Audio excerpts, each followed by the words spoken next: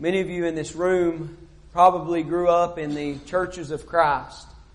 And I want you to reflect upon just a moment how many times you have heard sermons on worship. Maybe you have heard sermons on worship and how that it is the Lord's Day, and how that the reason we come together on the Lord's Day is because it's the first day of the week. That's when they came together to break bread, Acts 20 and verse 7. It's the day in which they came together to give of their means, 1 Corinthians 16 and verse number 1 and 2. It's the day in which the first day of Pentecost, or the day of Pentecost happened, and the first worship assembly under the New Testament church, Acts chapter 2. And it was the day in which the Lord and Savior Jesus Christ was resurrected, Revelation chapter 1 and verse number 5. But in those sermons that you've heard about worship, I want you to focus in on the idea of singing. How many sermons have you heard in your lifetime relating with the idea of mechanical instruments of music in worship?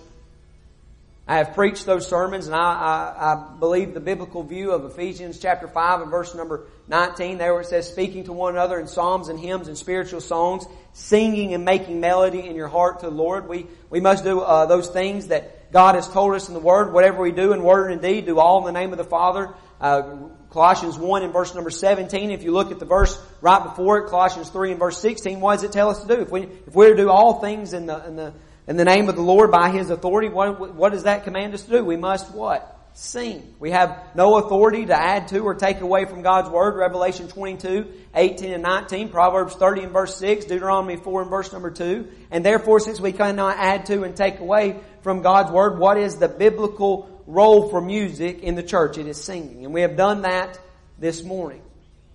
But if we look at John 4 verse number 24, there where Jesus is talking to the Samaritan woman and He is talking about the idea of worship. There in verse number 23, He talks about how that God seeks out true worshipers.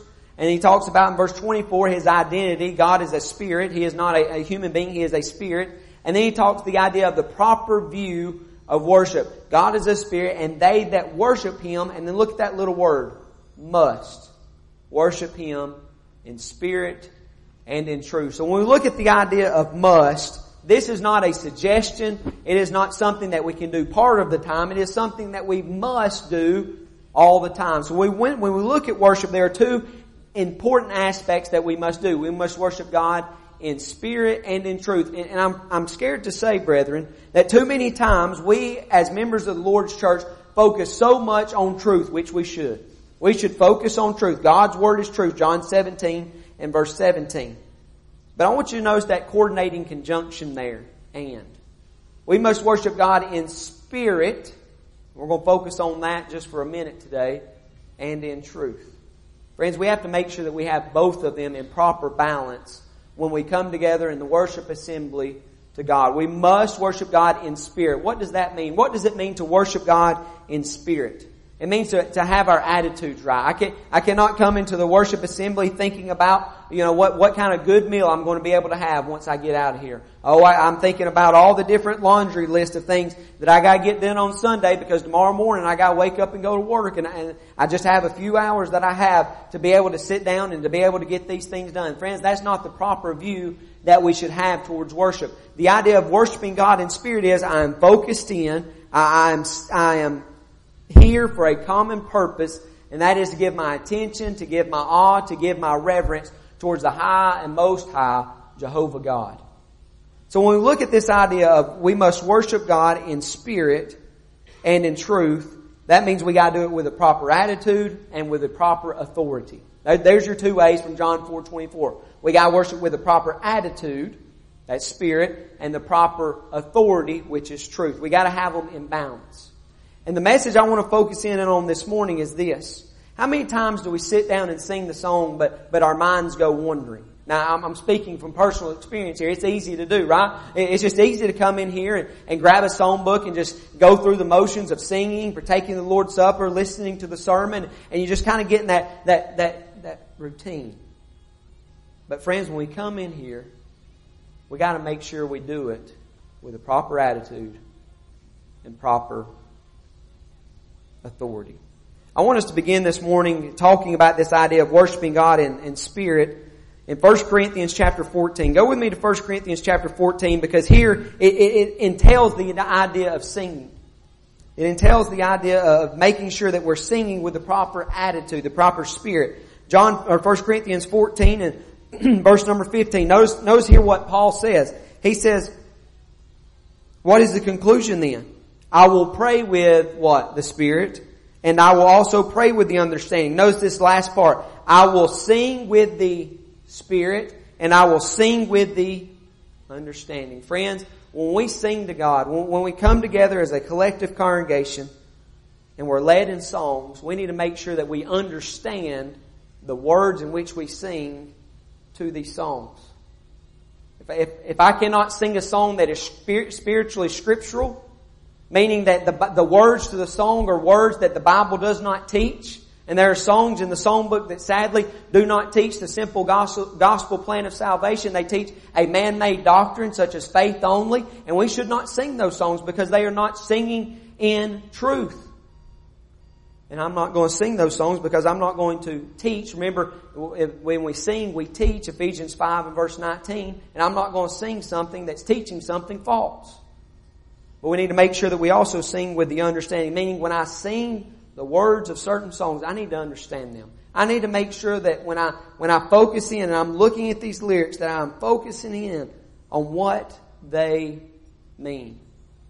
And I want to focus in on one particular song this morning that this song may be not very popular to many of you. It might be a song you've never even heard before. It might be a song that you might have heard at Bible camp or youth rallies or something like that. It's more of a camp type song or a youth type song. But the title is Pierce My Ear. Now, I'm going to read the words of the first stanza of the lyrics to you just so you can see the idea of this song. Here goes the lyrics. It says, Pierce my ear, O Lord my God, take me to your door this day. Now, if I stopped right there, you'd probably be like, what in the world does he mean by pierce my ear? Right? I mean, if I just stop right there and says, what does this song mean? Friends, I can't sing that song unless I understand what it means, 1 Corinthians 14 and verse 15. But the writer of this song goes on to clarify that. He says, I will serve no other gods. Lord, I am here to say, for you paid the price for me. With your blood you ransomed me, and I will serve you eternally. A free man I will never be. What does the words of those songs mean? What does it mean when the songwriter wrote these lyrics? What does it mean to pierce my ear? Go with me in your Bibles to Exodus chapter 21. I didn't write down who wrote the words of these songs, but whoever was the one who enlightened them, that sat down and wrote the lyrics of Pierce My Ear, got it from a biblical context. It comes from Exodus chapter 21 verses 1 through 6. And I want us to look at this text and relate it to the song and notice 3 points that we can learn as we sing this song, as we can sing with the understanding and make it an application to our lives today. We're going to read this text, Exodus chapter 21 verses 1 down through verse number 6. He says, now these are the judgments which you shall set before them. If you buy a Hebrew servant, he shall serve you 6 years, and in the 7th month he shall go out free and pay nothing. For if he comes in by himself, he shall go out by himself. If he comes in married, then his wife shall go with him. Verse 4, if his master has given him a wife, and he has borne sons or daughters, the wife and the children shall be her master's, and he shall go out by himself. But if the servant plainly says, I love my master, my wife, and my children, I will not go out free. Then his master shall bring him to the judges, and he shall bring him to the door, or to the doorpost, and his master shall pierce his ear with an awl, and he shall serve him forever. So as we look at Exodus chapter number 21, verses 1 through 6, you can definitely see the idea of pierce my ear. You can see the idea of where he gets the idea of pierce my ear, O Lord my God, take me to your door this day. The idea of verse number 6. I will serve no other gods, verse 6. Lord, I am here to stay. Again, verse number 6, you have paid the price for me, talking about Jesus. You have ransomed me. I will serve you eternally. A free man I'll never be. I want us to notice 3 points from this text and from this song that we can relate to our lives, because when we sing this song, Pierce My Ear, it's something that we need to make sure that we're doing in our lives. Number 1 is this: God gave us the decision to be His servants.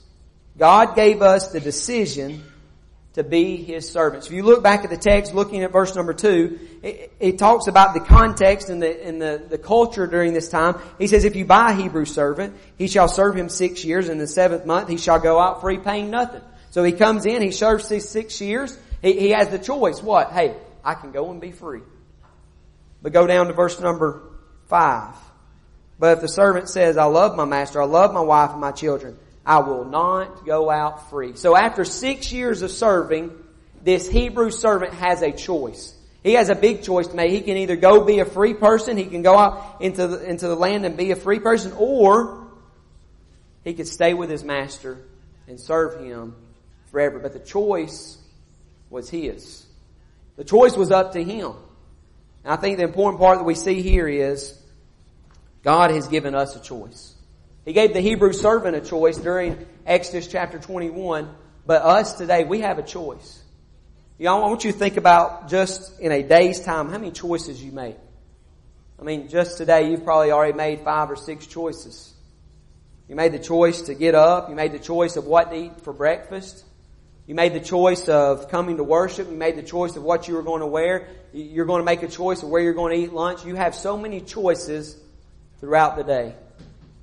But friends, we need to make sure that we choose God. Go with me to Matthew chapter 6.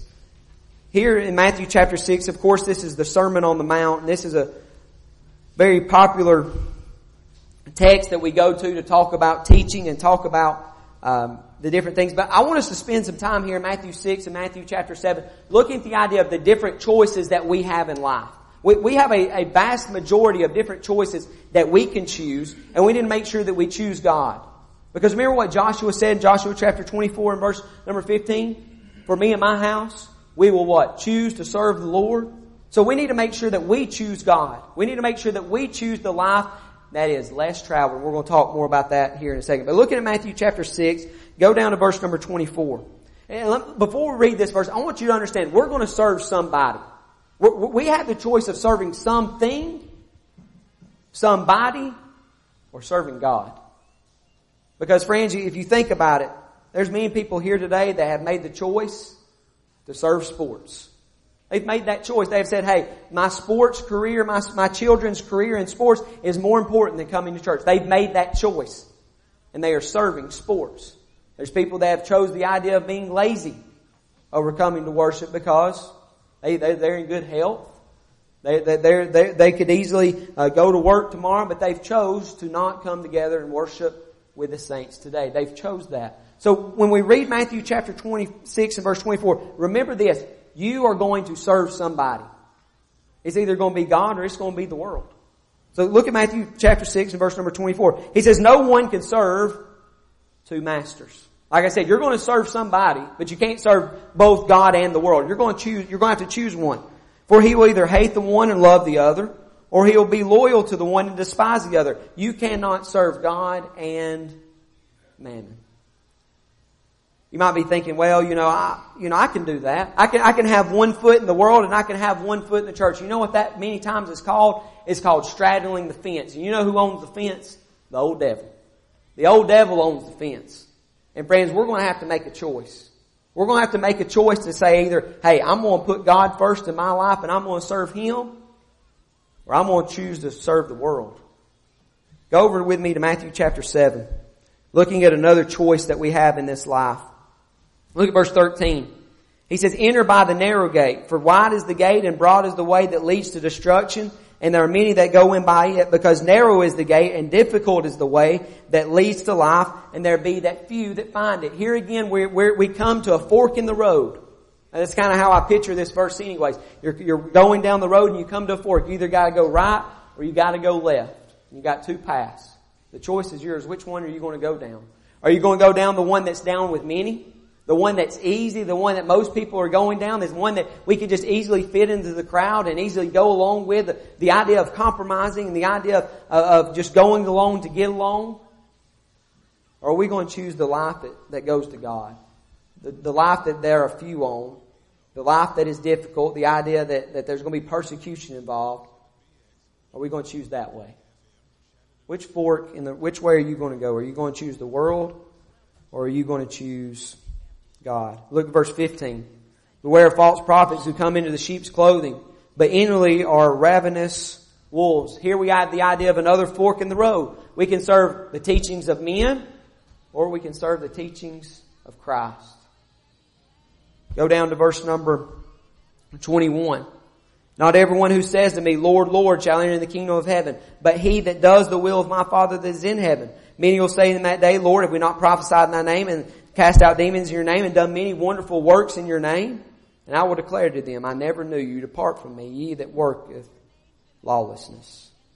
Here again we come to another decision, another choice that we have to make in this life. Here we see people that call upon the name of the Lord, that does many wonderful works. But guess what their path is leading to? Their choice has led them to. It leads them to destruction. Because they chose the idea of being led away by false teachers and false prophets. You have the idea of building your house on solid ground, verses 24 through verse number 27. The idea there of you got two different kinds of soil, right? You got the rocky soil and you got the grounded rock. The wise man who built his house upon the rock, and you got the sandy person who built his house upon the sand. And what happened? Rains came, floods, sin, and what? Great was its fall upon the sand. Where are you going to build your foundation? You have that choice. You have the choice to make sure that Christ is your cornerstone. 1 Corinthians chapter 3 and verse number 11. To make sure you're upon that solid rock. Or you have the choice to be upon the sandy soil. And it's going to collapse. Go with me now to Romans chapter 6. We looked at a few choices that we have to make there. But look at Romans chapter 6. We're going to get down to another two choices and kind of narrow it in down here. Remember, you're going to serve somebody. You're going to be a master to somebody. You're going to be a slave to somebody. And that's what we're going to see here in Romans chapter 6, beginning in verse 15. We're going to come back to Romans chapter 6 in a later point. But I want you to focus in now on the decision. The idea of, hey, you're going to have to decide who you're going to serve. Look at verse 15 of Romans chapter 6. It says, what then? Shall we sin because we are not under law but under grace? Certainly not. Can we go about and sin because we're covered by grace? Can we go live the way we want to because God's grace is there? And what does he say? Absolutely not. Certainly not. Don't take advantage of God's grace. Verse 16. Do you not know, notice this, whom you present yourselves slaves to obey? Who you choose to serve is going to be the one in which you are enslaved to. You are not, continuing there in verse 16, you are that one slave whom you obey, whether it be sin leading to death or obedience, what? Leading to righteousness. You got a choice. What choice, what path are you going to go down? Look at verse 17. But God be thanked that though you were the slaves of sin, everybody in this room at some point in their lives were going down the wrong path. We were the slaves of sin. We were serving Satan. But what does he say? Yet you obeyed from the heart that form of doctrine that form of doctrine in which you were delivered. You have been set free. Verse 18. And having been set free from sin, you became the slaves of righteousness. I speak of human terms because of the weakness of your flesh. For as you presented your members of slaves of uncleanness and lawlessness, leading to more lawlessness, and so now more presenting your members as slaves of righteousness, of holiness. Notice there the idea of lawlessness leading to more lawlessness. The idea if you choose sin, it's going to lead sin unto sin. Sin unto sin. You ever heard the phrase that sin took me further than I wanted to go, took me longer than I wanted to stay, and made me pay more than I wanted to pay? That's sin unto sin. Lawlessness unto lawlessness. And when we make those choices, we go down the wrong path. I mean, you think about people that begin drinking. And their drinking begins to lead them to drugs.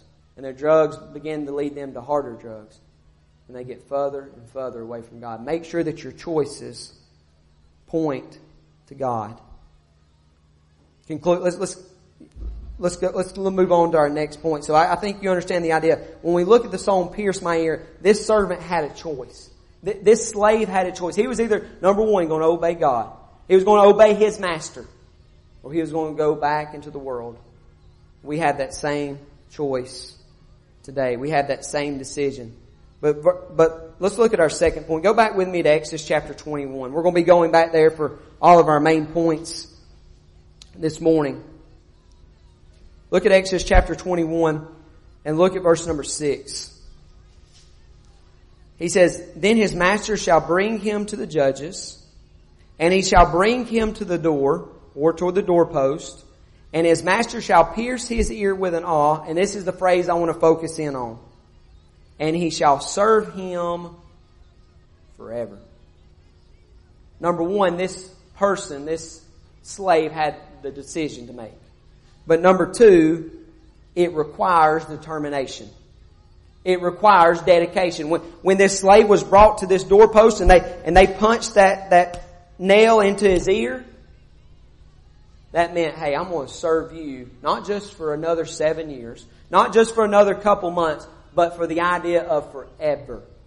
The idea of, hey, I am here to serve you forever. Go back with me to Romans chapter 6. Romans chapter 6. We looked at the last part of Romans chapter 6, and I told you we were going to come back here. This is us going back to Romans chapter 6. But I want us to look at the first 4 verses. Because this shows the idea of dedication, the idea of determination. Hey, when I become a New Testament Christian, it's not just for a few months. It's not just for on Sunday mornings and Wednesday nights and maybe just a few activities here and there. It is a decision that we make that is in for the long haul. It is something that, hey, I'm putting away this old man and I'm living a new life for Christ. Look at verse number 1. What shall we say then? Shall we continue in sin that grace may abound? We've already looked at that. Going back to verse number 15 of this same chapter, verse 2. He says, "Certainly not. How shall we who die to sin live in it any longer?" What is he saying there? He's saying, once you die to self, you have a dedication. You have to be determined to serve God. You can't go back to that old man. Look at verse 3. Notice how he illustrates this. "Or do you not know, as many of us that were baptized into his death," baptized into Jesus Christ, we're baptized into his death. "Therefore we are buried with him in baptism into death, just as Christ was raised from the dead by the glory of the Father, even so we should walk in newness of life. For if we have been united together in the likeness of his death, certainly we shall be in the likeness of his resurrection." What does he mean here? When I become a New Testament Christian, I die to self, I bury my old body in that watery grave to have my sins washed away, Acts 2 verse 38, and I raised up to walk in newness of life. And friends, once I bury that old man, I don't go back to that old man. That's called repentance. And that means I am dedicated to the cause of Christ. A Christian walk is something we have to do. It's something we have to be fully committed to. When we go to the watery grave of baptisms, that means I am ready to fully commit my life to God and making choices and decisions in his ways. Baptism is not the end. Many times we believe, somebody is baptized, but friends, it's a means to an end. It's a means to that old man being put away, burying him, and living to walk in newness of life. The determined and dedication of a slave shows their love towards their master. There in verse number 5 and going back to Exodus chapter 21, he says, if the servant says what? If they plainly say, I love my master. If they say that, what does that mean? That means they love them. They want to serve them. They are showing dedication to them. God showed His love towards us, and that while we were all sinners, Christ died for us. Romans chapter 8. But the question is, how do I show my love towards God? How is it that I can show my dedication? How is it that I can show my determination to God? If you love me, keep my commandments.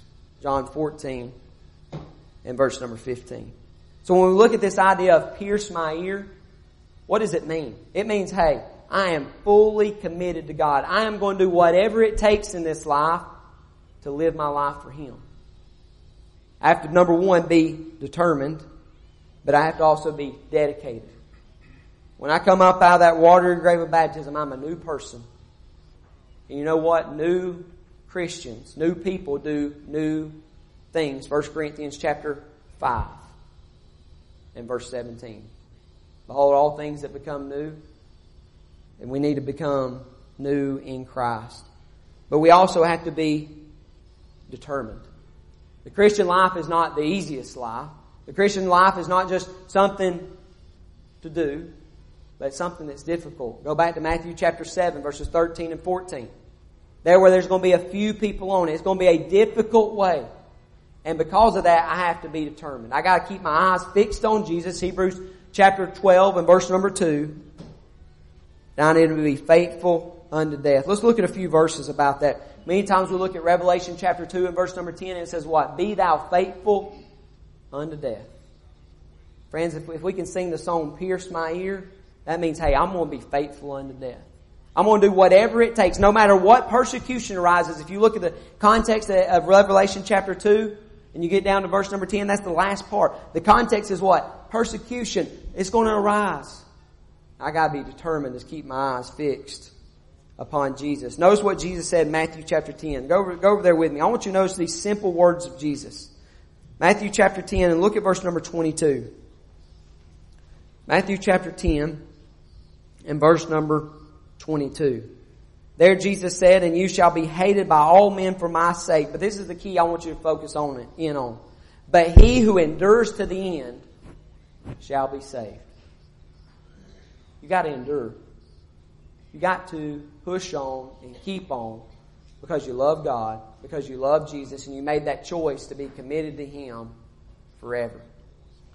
Go with me to Luke chapter 9. Luke chapter 9 makes this picture clear for us. Luke chapter 9, beginning in verse number 23.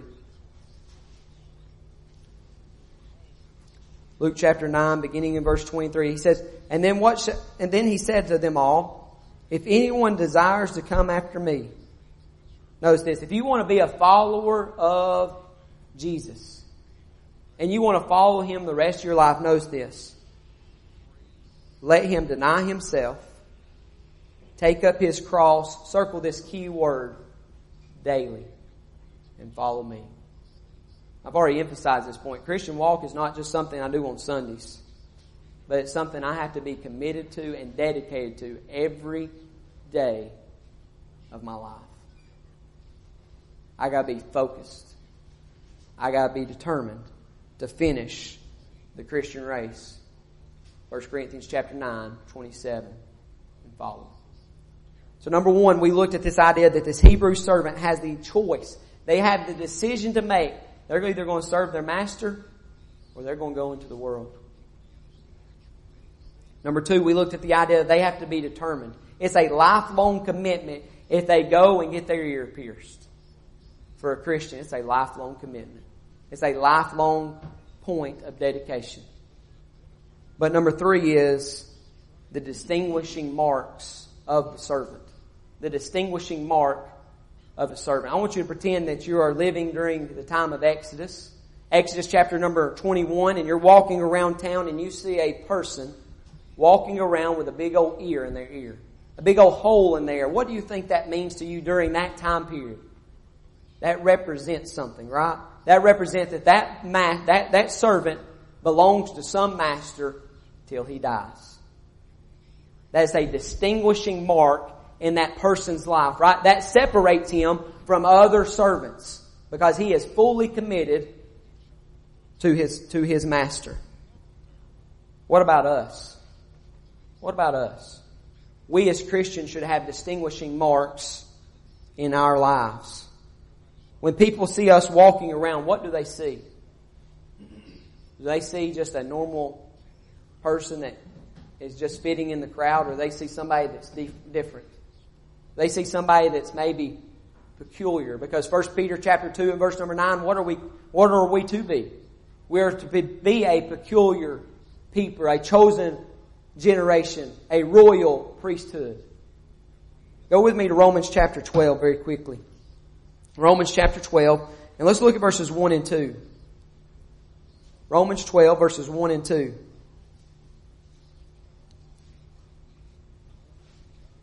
He says, I beseech you, brethren, by the mercies of God, that you present your bodies.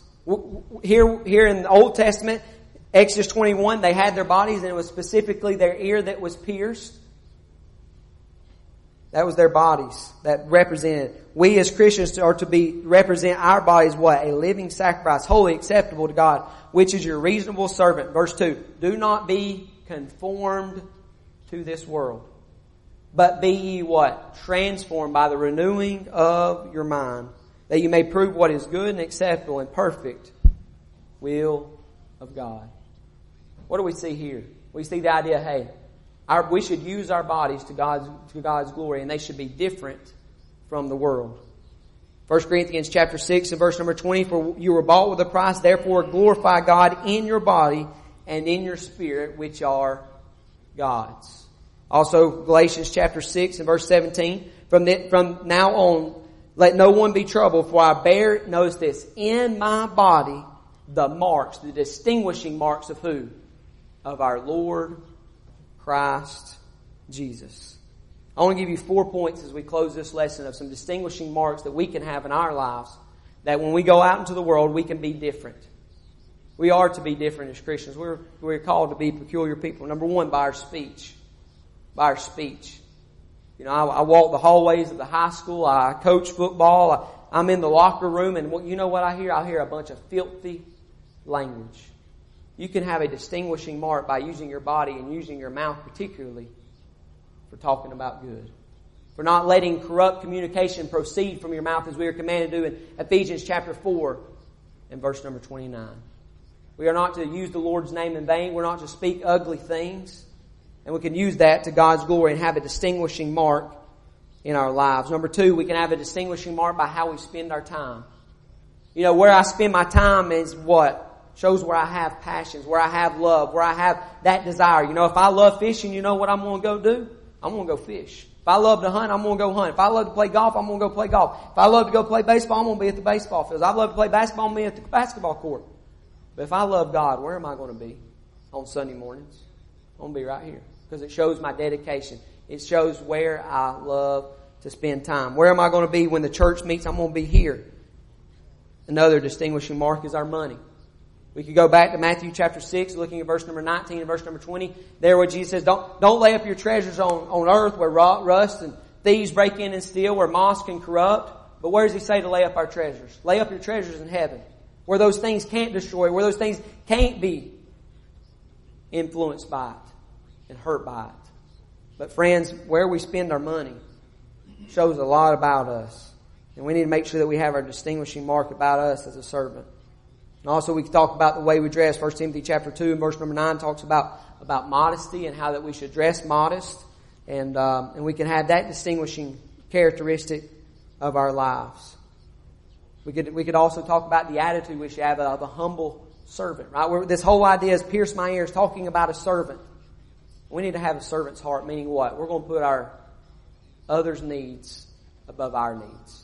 And that's a great distinguishing mark because we live in a society today that is so self-centered, that worries about themselves more than anybody else. But friends, we need to put others' needs above our needs. You look at Philippians chapter 2 there where it talks about the mind of Christ. And it talks about Jesus. It talks about let this mind be in you which is also in Christ Jesus. And let's have that mind as we go out so we can have that distinguishing mark of a true servant of Jesus. Exodus 21, pierce my ear. Number one, they had the decision to make. They had that choice. Number two, once they made that choice, it represented a life full of dedication to their servant. And number three, that mark in their ear represented a distinguished mark, representing they were serving their master forever. For us today, we have the choice. Have you made that choice this morning? Have you made the choice to become a Christian? You become a Christian this morning by dying to sin, confessing that Jesus Christ is the Son of God, repenting of your sins, and being buried in that water grave baptism. And that is the means to that old life and you live a life anew because your sins are washed away and you're saved. 1 Peter 3 and verse 21. Have you made that choice? Have you made that decision? Have you been fully committed? Have you been fully committed? Have you been determined to finish your race? Maybe you're here this morning and you say, you know what, I've fallen away. I've got sin in my life and I need to confess that fall. Go to Acts chapter 8. What was Simon told to do? Repent and pray, and this wickedness will be forgiven from you. Have you been finishing your race? Have you been keeping your eyes fixed on Jesus? And number 3, have you been wearing the distinguishing marks of a true servant of Jesus? Have you been living your life as a Christian? Maybe you're here this morning, we can help you. If we can help you in any way, please come now as together we stand and as we sing.